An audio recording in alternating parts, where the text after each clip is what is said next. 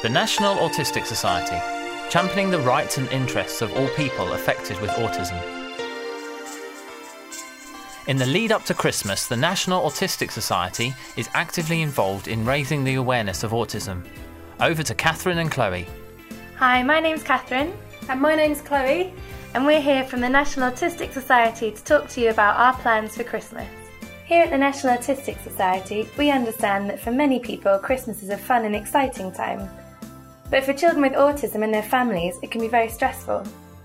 Children with autism can become confused or distressed by the change in routine or the increased social activity, and this can be upsetting for the rest of the family. Fortunately, there are plenty of ways you can reduce the impact of Christmas on your child and your family. We have produced a handy guide to Christmas containing hints and tips for parents and carers of children with autism. This can be downloaded by completing a simple form on our website. You can visit www.autism.org.uk/Christmas to find out more. Just to give you an idea about our hints and tips, here is a snippet from the first one. Make a schedule. As Christmas approaches, highlight the holiday period on a calendar or timetable. This will help your child to prepare for the time spent away from school and the change in routine. To find out more, visit www.autism.org.uk/Christmas. You can also download the guide from our Facebook page, facebook.com/National Autistic Society. Parents and carers have been encouraged to add and discuss their own hints and tips, and we have had a great response so far. Here are some examples. Here is a comment from Lynn.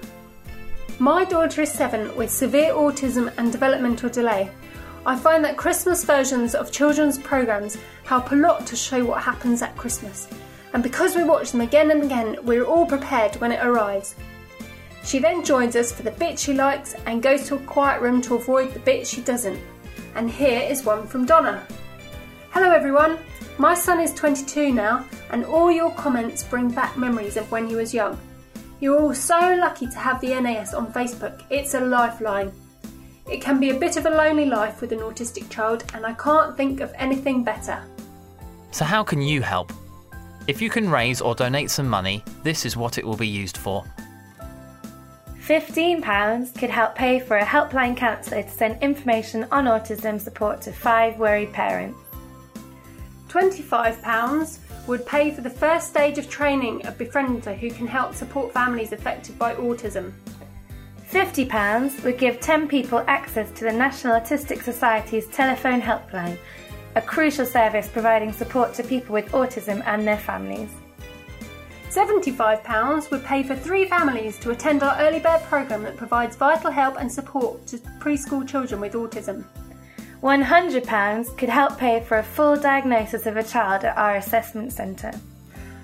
£500 would provide gardening equipment for up to 50 adults at one of our adult centres. £1,000 will replace play equipment benefiting over 50 children at one of our schools.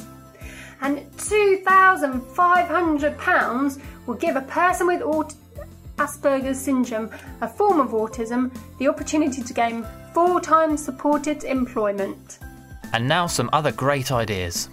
With Christmas just around the corner, we are delighted to announce the launch of the first ever Lego calendar, the sales of which will see 100% of the profits donated to the National Autistic Society. The calendar is on sale now, priced $7.99 and available to buy online at www.shop.lego.com. The National Autistic Society is running a competition for children and adults on the autistic spectrum to design a Christmas card for the 2010 festive season. One winning design from each of 2 categories, 16 and under and over 16s, will be made into cards and sold as part of our 2010 range to raise funds for the National Autistic Society. Or you could celebrate the festive season by holding your own festivity party in aid of the National Autistic Society. You can throw a festivity party wherever and whenever you like. You only need 3 things to make a festivity party: tea, cake and people. The rest is up to you, but however you take your tea, you'll be making a real difference to families affected by autism this festive season.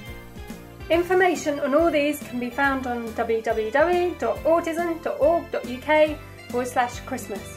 Thank you for listening to our podcast.